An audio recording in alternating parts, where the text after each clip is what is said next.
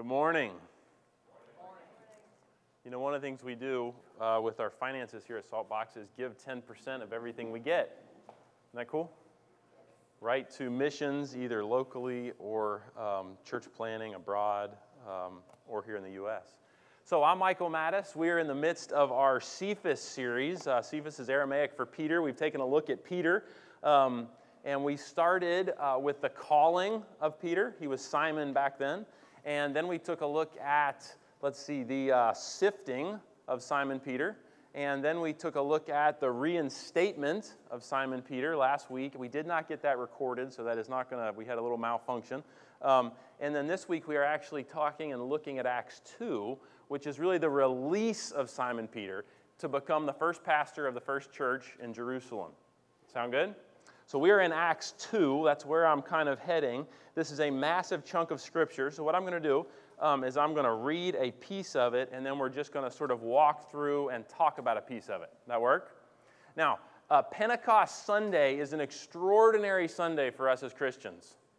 Very, very crucial, very important Sunday. In fact, the last song we sang, I didn't know that Perry and Josh were going to lead on that, but very timely, very pertinent. Holy Spirit, you are welcome here. Now, Pentecost Sunday is the Sunday that we celebrate when the Holy Spirit was released upon the New Testament church. So we're about 120 believers, and we're going to get into this in just a second, gathered in an upper room, probably at John Mark's house. His mom's name was Mary, and there was a New Testament church that actually met in that house later on.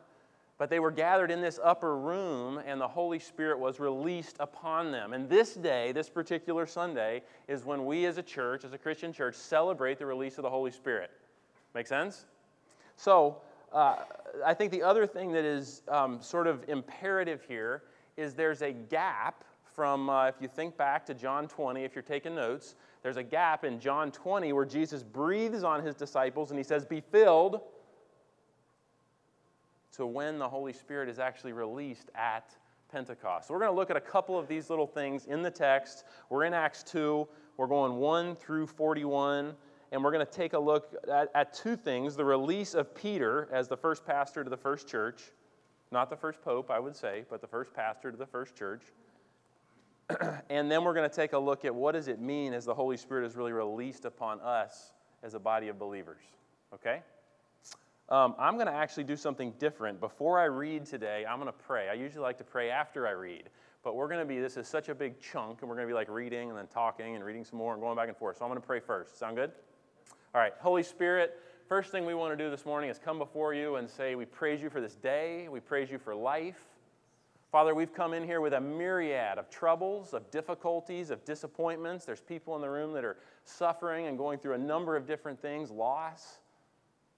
And Father, I pray that as we gather here in front of you, that you would somehow let the troubles and the anxieties and the difficulties and the pain that we're in grow dim, and you would allow us as people to each dig into your word. And Holy Spirit, maybe as important as us digging into your word, would you then dig into our heart?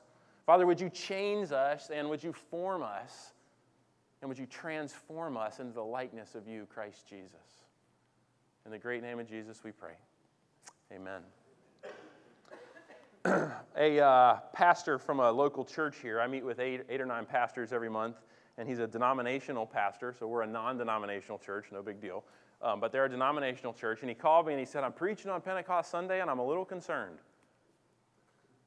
I said, "Cool. How can I help?" And he said, "Well, I did a poll of my congregation, and everybody asked stuff about the Holy Spirit." I said, "Awesome." He said, "Can I tell you what they asked?" I said, "Yeah, fire away. Let's talk." And so he and I proceeded to talk for about an hour or an hour and a half on the phone. Then he came over and hung out with us, and I gave him a handful of books, and he went back, and he's preaching a sermon today sort of on some of this interaction we've had. But he said, "Michael, I have all these older saints." It's a new church plant, but it's a denominational church. "I have all these older saints, but they all asked many on these little secret cards." He put cards in the seats one Sunday, and they all filled out these questions. And the questions were, how do I know if I've been filled with the Spirit? That was one of the questions. Great question. Great question. One of the questions was, how do I know that I'm walking in the Spirit. So not as much the initial filling of the Spirit. Now it's, how do I know on a day-by-day basis, am I actually walking in the power of the Spirit? Another great question. And then there was a handful more, but I am going to incorporate those two questions in today because I think they're highly pertinent to us as believers. And you know what? You cannot do the Christian life apart from the infilling of the Holy Spirit. Can I say that? A lot of people make the Christian life really hard. In other words, if you talk to someone who doesn't know the Lord Jesus, they might say, there's a lot of rules. That's really hard. And I'm going, no. Let me help you understand. It's like impossible. Until you come to the cross and lay down your life, and then the life of Jesus begins to be lived in you and through you. And we're going to look at that today. Realize I'm raising a question there for you, but we're going to answer that as this goes on. All right, let's dig in. Acts 2, I'm going to start reading. I'm going to read the first 5 verses, and then we're going to talk about it sort of as we unfold it from there.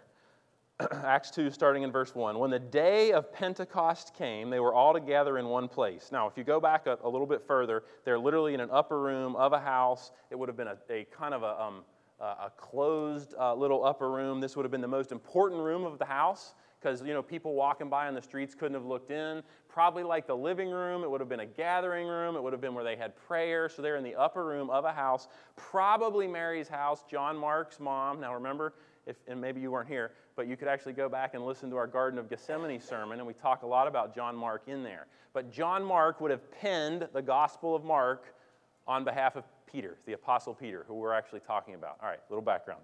So the day of Pentecost came, and they were all together in one place, that upper room, and suddenly a sound like the blowing of a violent wind came from heaven and filled the whole house where they're sitting. They saw what seemed to be tongues of fire that separated and came to rest on each of them. All of them were filled with the Holy Spirit, and they began to speak in other tongues as the Spirit enabled them. Now they were staying in Jerusalem, and God-fearing Jews from every nation under heaven.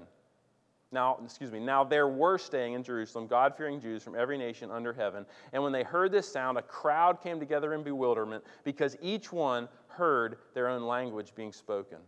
Utterly amazed, they asked each other, "Aren't these who are speaking Galileans? How is it that each of us hears them in our native language?" Pentecost in the Jewish tradition, in the Hebrew tradition of the day, would have been the Festival of Weeks. And the Festival of Weeks is important because it was separated 50 days after Passover. Okay? I'm digging in a little bit here, so you're going to have to go with me a second. There's this Festival of Weeks, and at the Festival of Weeks, Jewish people from all over the nation of Israel are going to come together and they're going to celebrate this festival. It happened exactly 50 days from when the Passover happened when they exited Egypt. Okay? Hang with me a second. So, Old Testament, back in Exodus, you can look back and do a study if you want. But when Moses led the people out of Egypt, it was called the Passover. Remember, they killed the lambs, they took the blood, and they actually put the blood on the doorposts, and then the angel of death, when the angel of death came, passed over. That's why it became Passover. So they celebrated Passover, and then 50 days later, they celebrate this Festival of Weeks. And the Festival of Weeks was important because it marked the time when Moses went up to the top of a mountain called Mount Sinai, which is in modern-day Egypt, almost on the border of Saudi Arabia. And he went up to the top of this mountain, and he actually got the 10 Commandments on stone tablets written by the finger of God, Exodus 22, 23, 20, 21, and 22, 23 if you want to read it. And he carried the stone tablets down. So the nation of Israel has all come together. They have come together in Jerusalem, and they are celebrating the release of the Mosaic Law, the release of these 10 Commandments as Moses would have come down from Mount Sinai. That make sense? You following me? Okay. So here we are, and we've got this group of New Testament believers, men and women, about 120 of them, and they are hanging out in this upper room. And they have been instructed by Christ Jesus himself, wait until you receive power from on high. And he's already breathed on them and said, be filled with the Spirit. But now he said, wait until you receive power. So they're waiting. And on this 50th day, this is so like I want you to like almost take this 50th day. So Moses coming down from the mountain, remember, 10 Commandments, and I want you to just set it right here for a minute, okay? We are coming back to it at the end. Do not forget. This is like it's probably the crux of what we're even looking at today. But we're going to come back to it at the end. So in the New Testament, most of us know, and I'm just sort of reminding us, if you're new to the gospel, if you're new to the Bible, if you're new to Jesus, praise the Lord. We're glad you're here. Jump on in with us. But Jesus literally becomes the Lamb of God. So here in the New Testament, once Christ Jesus is crucified on the cross, remember we just did a series on that, then we take that blood by faith and we really apply it to our hearts and say, Lord Jesus, would you come and live in my heart? And for me, when I read the Gospels, it's really important because it's actually, it's more than just a prayer. It's like this surrendered life. You're actually saying, Lord, come and live in me. You're laying your life down. My life is not mine any longer. It's now yours. And you're laying your life down. And Jesus, King Jesus, becomes symbolically the Lamb of the Old Testament. Not even symbolically, literally. He is crucified like one of those lambs were killed. And then we take and apply his blood. And that's why we don't sacrifice animals anymore. Can we all say praise Jesus? That'd be a messy church service. But we don't do that because Christ Jesus became the sacrifice once and for all. He became the very Lamb of God. And his death and then the appropriation of his blood into our lives, it is the fulfillment of the Old Testament law. So, this is also the day, I'm getting my arms around this huge thing today, so you're just going to have to go with me. This is also the day where Peter becomes really who Peter is. We've been looking at Peter. He was this like teenager, kind of janky fisherman guy, just hanging out, didn't know what to do. He's a loudmouth. Some of you identify with that, like me. Sticks his foot in his mouth. He consistently says the wrong thing at the wrong time, but he's always the first one to stick his neck out and go, I'll follow Jesus, I'll follow Jesus, I'll follow Jesus. And I love that the Lord takes probably the most hard-headed, difficult, challenging of the disciples and makes him the first pastor of the first church. Some of you need to say amen to that. There's hope for me. Yes, there is. If there's hope for Peter, there's hope for you, and that's why we're even talking about this. The whole goal of this is not to go, Peter's this amazing guy. No. Peter's a wreck. Isn't that good? Me too, Tim. Me too. And that means there's hope for every single one of us. That's why we're looking at this guy's life. So this is the day that Peter actually becomes who he is. Now, if you look at Simon Peter, Simon, which was his initial given name by his parents, it means reed. Like a little reed that you go to the river or, down by the ocean, the sea oats, kind of like that, and you could pull it and just break it. It means reed. But his new name means rock. His new name means stone. And there's this beautiful interaction. We're not going to go to it, but it happened in Caesarea Philippi in Israel. And Peter actually makes this bold declaration that Jesus is the Messiah, the Son of the living God. And Jesus looks at Peter and says, upon that rock I will build my church. Meaning two things. Number one, the Christian church of today is built upon the rock of the revelation that Christ Jesus is not just the Jewish Messiah, but he is the Savior of the world. He is God incarnate. And it's on that revelation that church is built. Secondly, I think the Lord Jesus in that moment, when he's saying, on this rock I'm going to build my church, is he was sort of foretelling, you young knucklehead, you young Padawan are going to become the first pastor of the first church. And it wasn't but a few passages later, he looked at Simon Peter and said, get behind me, Satan, and he gives him a firm rebuke. But how many of you know that when God wants to use you, he's going to rebuke you? Because he disciplines those he loves. And some of you might be sitting there going, Michael, I'm being sifted and I'm being disciplined and seems like all hell's breaking loose in my life. Wonderful. The presence and power of the Lord may be active in your life more in the difficult times than in the easy times, because he's preparing you for something of great purpose. So this is probably the day when the New Testament church is born. This is the day when the Old Testament is fulfilled. The New Testament is really activated. I also think it's fascinating because the first half of the book of Acts is really central to Peter. Did you know that? Like Peter's kind of at the center of it, the first half of the entire book. And it's how this man, this group of men and women actually lead the New Testament church in Jerusalem. So it's Israel and people of Jewish descent who are coming to Christ Jesus and this growing, blossoming church. Now the second half of the book of Acts is about Paul, and we'll deal with him another day. But it's just really fascinating. So this transition from Peter being a reed to Peter being a rock has now taken years. We're some 3.5 years into the journey.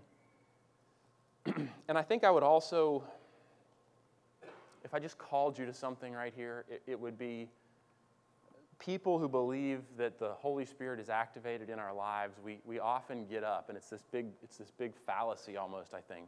But you open your Bible, or you press play on a worship thing, or you watch somebody preach, or whatever, and you think it's going to be this, wow, shazam, bang, woo! You think it's going to be this big thing. But I would actually say to you that the presence and power of God is at work maybe the most in the ordinary and in the mundane and in the getting up and opening your Word. That's why I've called us to be in the one-year Bible. I'm just get in the Word. Open it up so that the Word can get in you. That's what transforms a life. So there's going to be times where you go, God, are you even here? And you just keep being faithful, and you keep showing up, and you keep doing the next thing that He's put in front of you. And you can often look back and go, wow, He was with me. But for some reason, it's real hard to look in the present and go, oh, God's here. I don't ever feel like that. Maybe you're different than me. But a lot of times I'm like, Lord, I think I'm doing the right thing. And it's not until you get past it a little bit and go, oh, look, that really was you. That's okay, church. Because the Holy Spirit works in the mundane, in the day by day, in the difficulties. He's there. And the transformations take time. I challenge you to commit to a one-year Bible. They're out there. Your tithes pay for them. If you don't have one, grab it. Get in it. Maybe get a 5-year journal. Set a little bit of time. I like the first thing in the morning. You might like late at night or in the middle of the day when you can step out of work or something else for a few minutes. But find a time and get in it. And you're not going to see transformation this week or this month or this year, but over the years, the Holy Spirit of God in you will be transforming and changing and shifting, and all of a sudden somebody around you is going to go, wow, you're different. I promise you, that is the way the Holy Spirit works in our lives in the ordinary. He did it in Peter's life, and He'll do it in yours. So there's 11 disciples gathered in this upper room. There's 120 people.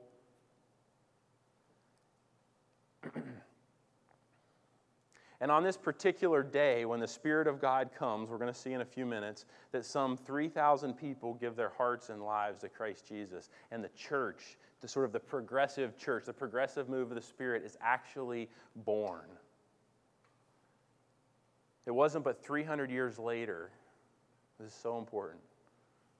11, 120 gather in the upper room. We're going to see 3,000 people come to Christ on that day. So you're 3,100 maybe. 3,200 people.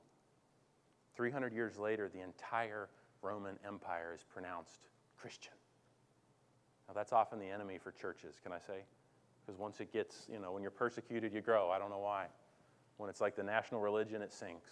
But that's not the point. The point is, 300 years later, this was such a wildfire that could not be contained, that in 300 short years, this thing emanated from Jerusalem all the way through Europe, through Asia, and suddenly we have the spontaneous expansion of the gospel because of the power and the presence of the Holy Spirit is activated in not just these people's, but other people's lives. You are meant to carry the presence and the power of the Holy Spirit in your marriage, in your parenting, in your job, when you talk to somebody, when you interact with anyone you interact with. You are meant to be a companion and participant with Him in sharing the light and the love and the hope of Jesus. And when you look into somebody's eyes, how rare is hope? How rare is hope? How rare is joy? When you meet somebody who's got joy, do you not walk away and go, wow, it's like a little breath of fresh air? You meet somebody who's got hope, you look in their eyes and their hope, even if they're in the middle of terrible duress, carry Jesus like that, church. Okay, so we're here we are. We've got these people speaking in other tongues. I want to speak to that just a minute. We've got a great sermon that Clive did for us a number of weeks ago. It's on our iTunes thing on actually tongues and prophecy and decently in order. If you want to go back and listen, please do. I'm not going to take a ton of time on that. But I do want to say one thing here. The church has gotten this thing so wonky. I mean, just wonky. And if you actually go to the Greek, tongues is better translated as languages. Okay? So I would actually say this whole gift in the translation of the Bible would be better called languages. And just think with me for a second. I've done a little bit of world traveling, and when I fly to a country in Africa or a country in Eastern Europe or South America, when I get off the plane, I find a group of people who usually speak what? Different than me. I find a group of people who speak in a language that I don't usually get. Now, English, maybe some people speak English and I can interact with them sort of. But what I have found in almost every country I've gone to is I get off and I begin to interact with the indigenous peoples, and I find that I don't understand them and they don't understand me. Right? Every country I've been to, I've discovered this. Isn't that amazing? Aren't you wowed by that? Why would we expect that God in heaven, get your head around heaven a second, get your head around eternity, get your head around infinity. Why would we expect that God in heaven speaks English?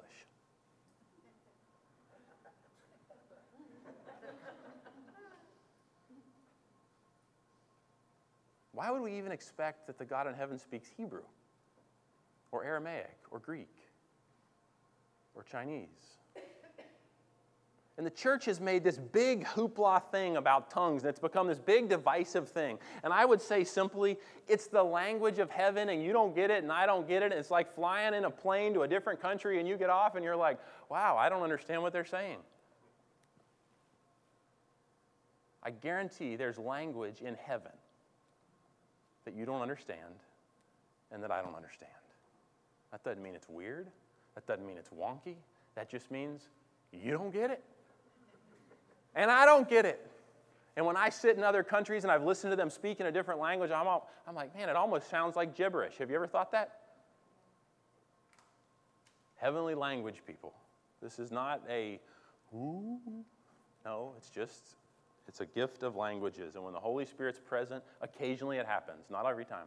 6 times the Spirit is present in the book of Acts. 3 times you see the gift of languages. 3 times you don't. Anybody who tells you must speak in this to be filled with the Spirit is not telling you the truth. That's doctrinal inaccuracy. Done. Okay, so here we are. So they spill out. So literally tongues of fire then shows up on the heads of these disciples. They're sitting in this upper room, and it overflows and spills out from this upper room onto the streets. And they get out onto the streets, and what we have is all these people looking around going, oh my goodness, they're speaking in these other languages. And it so happened on this day that they're speaking in languages that other people understand. Some, however, made fun of them, verse 13, and said they had too much wine. I need to make a quick statement on this because it's important.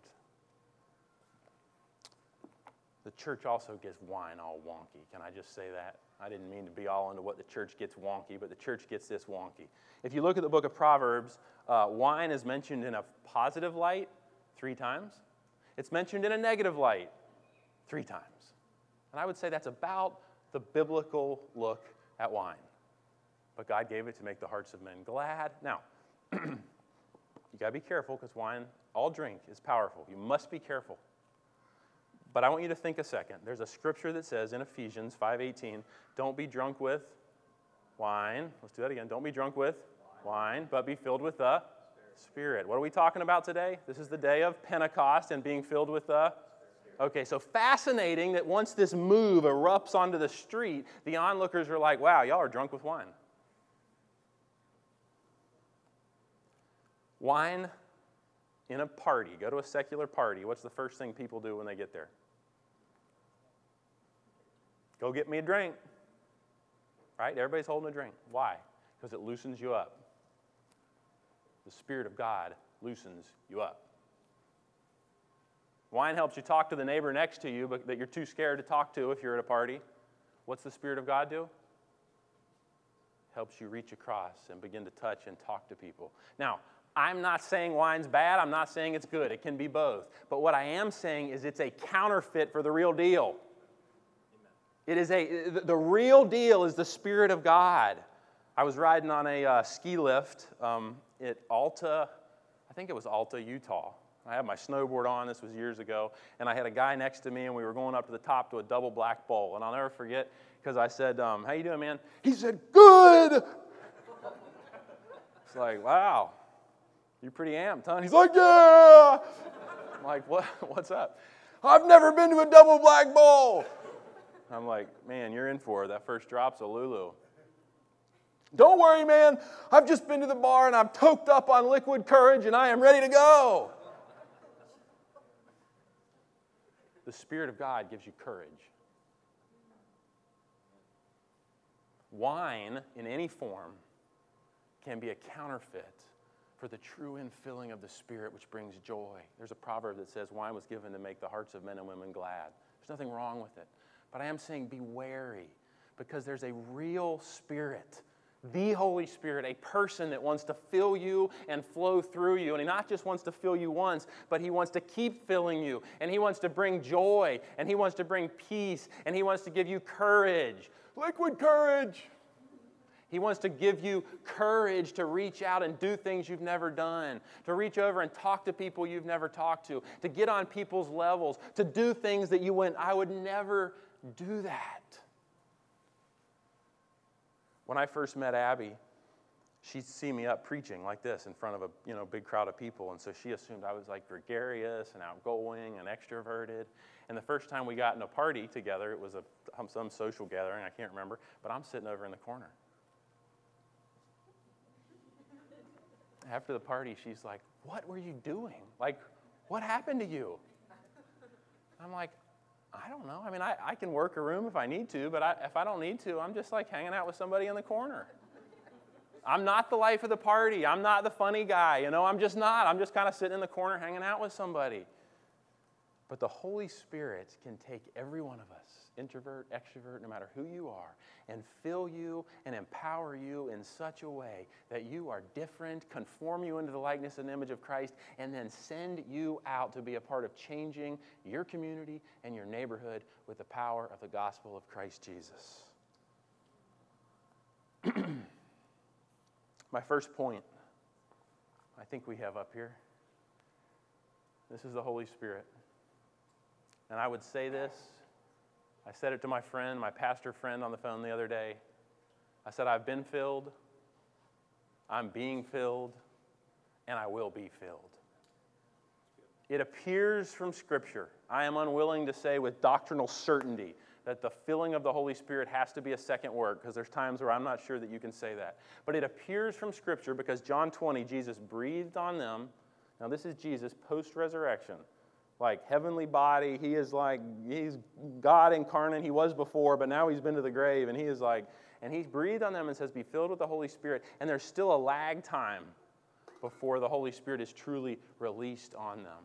So I would actually say to you that the filling of the Holy Spirit tends to be a second work after you surrender your life to Christ Jesus. Not always. Not always. But I would also say we're filled, but we're filled again. And we're filled again. And my alarm clock goes off early in the morning. If you're not a morning person, that's fine. Don't go under any condemnation. But I get up, and some of the first things I'm doing is, Lord Jesus, my heart's yours. My mind is yours because it's prone to worry. It's prone to drift all over the place. My body's yours. My family's yours. Would you interact with me in your word? Would you speak to me? Would you transform me? And I'm asking him to fill me. There's not a day that goes by that I don't say, Holy Spirit, would you fill me? Because I don't like Michael apart from Jesus very much. Maybe you like you apart from Jesus. If you're still there in life, that's okay. Live a little longer and you'll come to the point where you're done with you. Trust me. If you're not, have fun. Keep enjoying it. He'll bring you to the end. I've been filled, I'm being filled, and I will be filled. There's internal signs that you've been filled. I actually took my pastor friend through this. We looked at Galatians 5:22, the fruit of the Spirit, How do I know if I'm actively filled? Like today, at lunch. How do I know? Am I filled with the Spirit in this moment? Now, let me clarify here. I'm not talking about saved. Okay? When you've surrendered your heart to Jesus, it's done. Your name is written in that Lamb's Book of Life, talked about in Revelation. I'm not talking about being saved, but I'm talking about, are you filled? Are you actively walking in the Spirit? The fruit of the Spirit is, can anybody name this? Love, joy, peace, patience, kindness, goodness, gentleness. It's a good litmus test. You're sitting at lunch after you've yelled at your kids. I mean, going to lunch from church is terrible with the kids. I mean, it's always bonkers, right? And you're driving and you get to lunch and it's like, am I filled with the Spirit? And it's like, oh, Lord Jesus. And I just say to you, life's a mess and it's okay. Can I just say that? And that's a good opportunity to go, Lord Jesus, would you forgive me? Would you fill me? It's also a really good opportunity to look over at your kids and go, guys, Dad is not perfect. Would you forgive me for being impatient? And what that begins to do in those little hearts and minds is it actually begins to teach them how to walk with Jesus day by day, moment by moment, that you don't have to be perfect. It's not about perfection. It's about being authentic. It's about acknowledging when we fail. It's about acknowledging when we lose it. It's asking Him to fill us again. It's asking Him to work in us and through us again. I love Colossians 3:15. I use this with my pastor friend, but Colossians 3:15, or it might be 17, but in the Amplified Bible it says, let the peace of Christ act as umpire continually. What's an umpire do? Calls it in or, I think it's actually safe or out. Anyway, in or out, right? I'm not a baseball player. Perry's laughing at me. But an umpire calls you in or out, right? The peace of Christ. Let the peace of Christ. Now, if we're honest and we get down in our own hearts, can you tell when you're at peace and when you're not? Can you tell when your life is full of the peace of Christ and when it's not? I would suggest that's an opportunity to go, oh, Lord, would you forgive me? Would you fill me with your peace? Now, there's mental health issues, and I'm not into all that. I'm not against even taking some things to help with mental health issues. Just hear that. That's a separate category. But as a whole, when we're going through life and you lack the peace of Christ, I think that's a good moment to go. The Holy Spirit's probably going, you're out. Let's be filled again. Let's ask Him to fill us again. Now, the other thing that I went through with my pastor friend and made him uncomfortable, but there are external signs. They're actually miraculous signs. And I have studied the Scripture because there's the charismatic movement and the Pentecostal movement, and they've made a mess of things, in my opinion, in some cases. And then you've got the Word people, and they've made a mess. I'm like, Lord, I can't find one Scripture anywhere in the Bible that would indicate to me that the work of the Holy Spirit has ceased to exist in our day and age. I don't think that gives us license as church people to go do and be weird. Can I say that? But I think it does give us license to go, Holy Spirit, would you come and would you work in us and through us? And there must be a place where external signs, miracles, the supernatural does happen. If there's someone in our midst who has cancer, are we going to pray that cancer would be healed? I'm going to. Now, you know what I'll probably ask us to do first? Maybe we hold hands, or maybe we stand around, or I don't know, maybe we're sitting or maybe we're standing, but I'm probably going to look around and go, you know what? If y'all are like me, you've probably got doubt in your heart that God can heal this person. Can we first start by praying and confessing our doubt? And you know what? That's real talk. I dislike it when people come in with a lot of bravado and blah, blah, blah, blah. Yeah, right. Real talk is, Lord, I read this in Scripture. I see that it happens. I've even seen you work supernaturally in my life. But God, I doubt in this moment. I doubt. Would you forgive me? And then as a little group, we'd pray together. And for me, that's real talk. That's being authentic with where we are.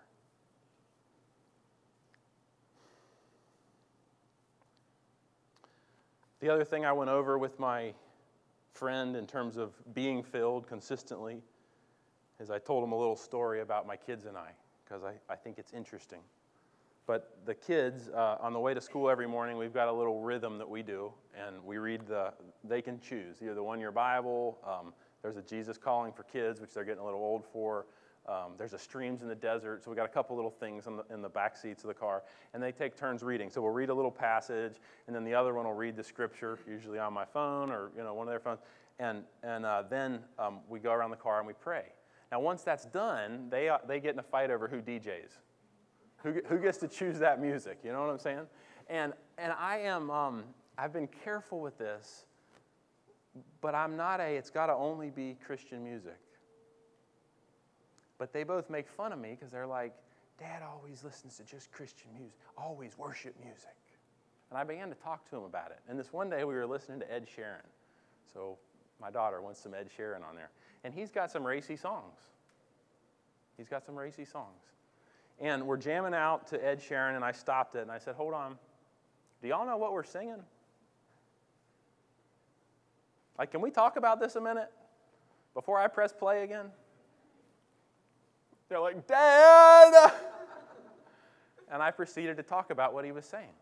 Because I'm like, I'm unwilling to let us just jam the music and fill ourselves with this without talking about what he's saying. And all of a sudden, I've got two embarrassed kids in the car, and I'm like, well, y'all are singing it next to me, and now I'm just turned it off and we're talking about it, but can we just be real about this a minute?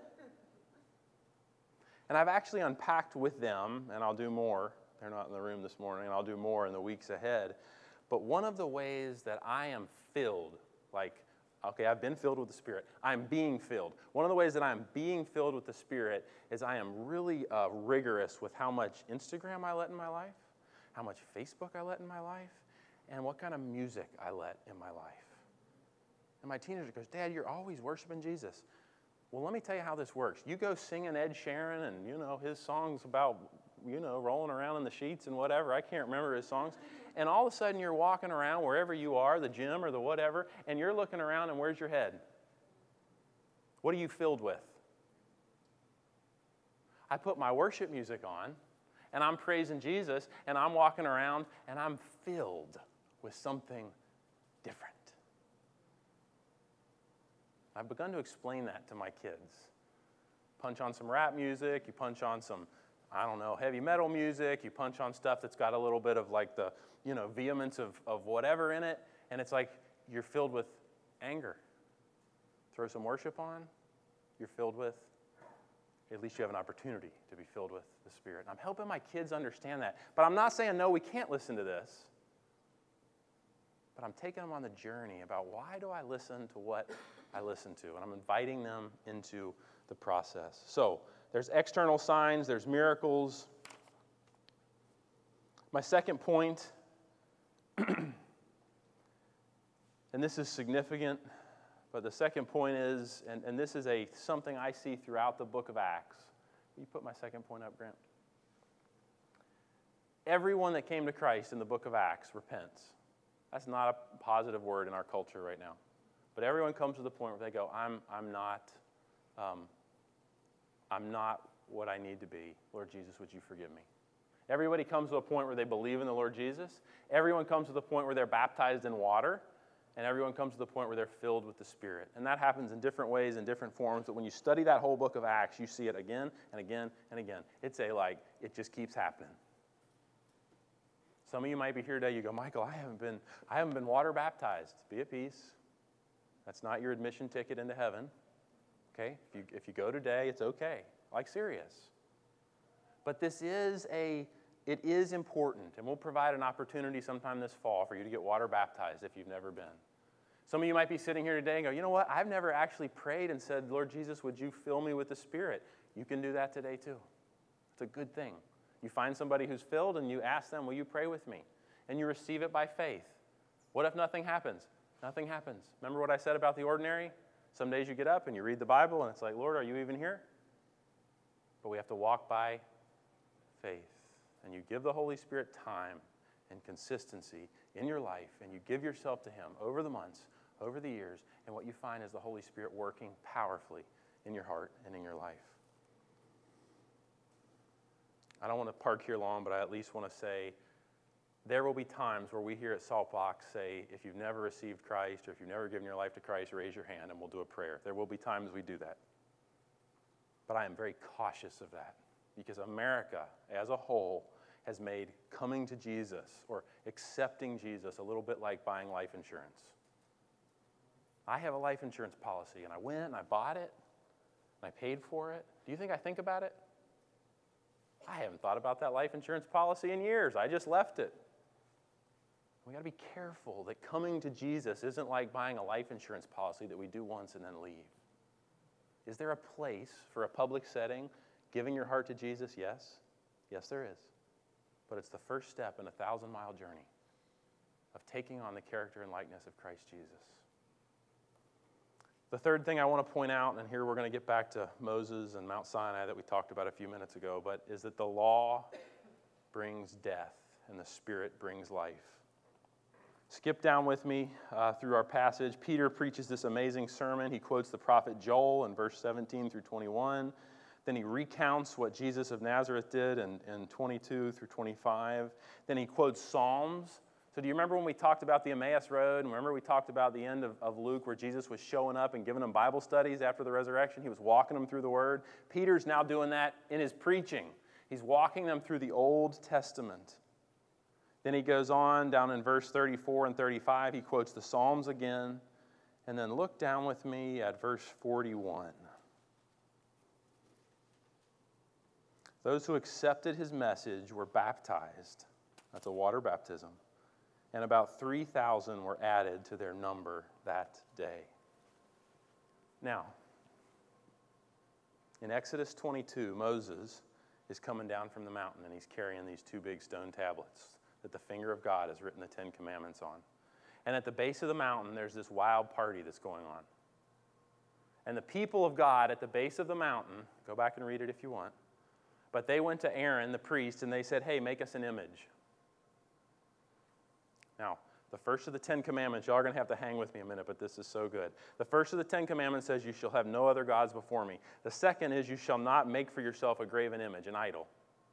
The people go to Aaron at the base of Mount Sinai. Moses is coming down with the 10 Commandments, and they said, make for us a graven image. I don't think they were saying, make for us a new God. I think they were saying, we want to be like the rest of the nations, and we want to have an image that represents our God. But they still made a graven image. And what then erupted is a bunch of drunkenness and carousing and like a big orgy at the bottom of the mountain. Some of you are going, oh, don't use that word in church. All I got to do is turn on Netflix. Game of Thrones, Orange is the New Black. You fill in the blank. Michael, that's too colorful for young people. Let me tell you, if your young people has a phone, what they're able to access and see, we need to wake up, church. I actually need to use some words like this, and you need to go home and have some conversations with your teenager or young person because it's happening. And if you don't tell them, somebody else out there will. So Moses is on his way down, and at the base of this mountain, they've created this golden calf. And the reason they did a cow is because back in Egypt, they worshiped cows, gold cows. Isn't that weird? But the people wanted this image of their God, so he made them a gold cow. And then there's this drunkenness, and then there's this, which is why I brought up wine today, and then there's this big, gnarly party. And Moses is coming down that mountain that day, and it actually says his face shone with the glory of God. And he got to the base, and he was full of anger. And he took those 2 stone tablets, and he threw them down, and he broke them. And then it says 3,000 people were killed that day. Go back. Acts 2:41. Those who accepted his message were baptized, and 3,000 were added to their number that day. Listen to me. The law brings death, but the Spirit of God brings life. If you don't pass through the law and die, you cannot have the life of Christ. What am I saying by that? You must come to the full realization that you and yourself do not measure up, and you must die. That old self. I've been crucified with Christ. That's what it means. I came to the point that I recognize, that's Galatians 2:20. I've come to the point that I recognize that I don't, and Lord, you do, and I ask your forgiveness, and I lay it down. You've got to die in order to live. That day when the Ten Commandments were released, it was symbolic and a picture that the law brings death. Say it with me, church. A picture that the law brings death. When the Holy Spirit is released at Pentecost, the Spirit of Jesus is released, He brings life. But if you don't pass through the death, the 3,000 that died, you can't receive the life, the 3,000 that lived. You must die to live. It's kind of like, what? Unless a kernel of wheat falls to the ground and dies. That's Jesus. Jesus preached the gospel 7 times, and every time he said, take up your cross and follow me. Say that again with me. Take up your cross. Now you got to put yourself in context because you're sitting in an environment where Jesus is preaching to people where the crucifixion hadn't happened yet. They hadn't seen him die. So when he says, take up your cross, it's a little bit like saying, y'all go get in an electric chair. Y'all go get some lethal injection and follow me. That's like our cultural equivalent. Like for them, the cross was this gruesome, ugly thing where people went to die. And Jesus preaches the gospel 7 times in Matthew, Mark, Luke, and John. And that's the way he says it, take up your cross. He's saying, come and die. Come and die so that you can follow me. If you don't pass through that 3,000 that died that day in Exodus 22, you cannot embrace the full infilling of the Holy Spirit in your life now, today, and live. You might be sitting there today and you might be going, Michael, I'm pretty good. I obey those 10 commandments. I'd remind you of something. Jesus sat in this amazing stone amphitheater of the northern part of the Sea of Galilee. He probably sat when he taught it. And he actually said, you may have heard it said. Or he said, you have heard it said, not to commit adultery. But then he took it and he upped the ante through the roof. He said, I say, don't even look lustfully. For to look is the same as committing adultery. He took the Old Testament law. And people a lot of times go, well, the Old Testament law is abolished. It's gone. He fulfilled it. But go out and try committing adultery a few times and see how it goes for you. Go out and live coveting your neighbor's things a few times and see how it goes for you. See, Jesus called us to lay it down so that we could receive His grace. Can we do it? No. But He already did it. Some of you are going, Michael, this is hard. You're almost preaching works. No, I'm not. I'm preaching death. I'm preaching you got to come and lay it down and die. That's what that surrender is. That's our mission statement, to lead people to become fully surrendered disciples of Christ. That people could come and lay it down so that they can pick up and be filled with the Holy Spirit and live out of that place. Live in the fullness of what He has for you.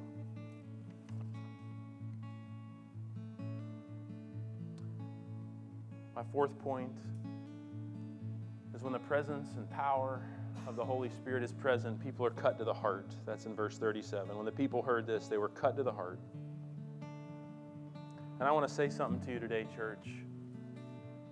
Everything we do in terms of environments, and one day our room might look better. Coffee, parking, signs, all that stuff is really important. And we're going to work really hard to make you comfortable as you come in the door. And then the person who stands up here and preaches the gospel, their job is to make you uncomfortable. Their job is to make you question. Their job is to actually help you into a posture where you're going to surrender your heart to King Jesus, where you want to be filled with the Spirit and not with yourself. I don't know about you, but I don't want to be full of Ed Sheeran or Coldplay. I like some of their music, but I want to be filled with King Jesus. I don't want to get up in the morning and be on my way out and be full of Instagram or full of Facebook. I want to be full of the Holy Spirit. And we're going to do everything we can as Saltbox moves forward to create an environment where people are comfortable as they come in the door. And we preach a gospel that is so true to the book. I have word preacher friends that go, Michael, you're too charismatic. Maybe. I got a bunch of charismatic and Pentecostal friends that you go, wow, man, you are way too word. Maybe. I'm not trying to balance those two. God has called us here at Saltbox to be fully Word and fully Spirit. Both. My question as we close for you today is, have you fully come and died? When I say surrender, that's what I mean. Have you laid it down? Have you asked the Holy Spirit to fill you, not only once, but today? Will you stand with me? Let's worship together. Let the Holy Spirit interact with your hearts and minds.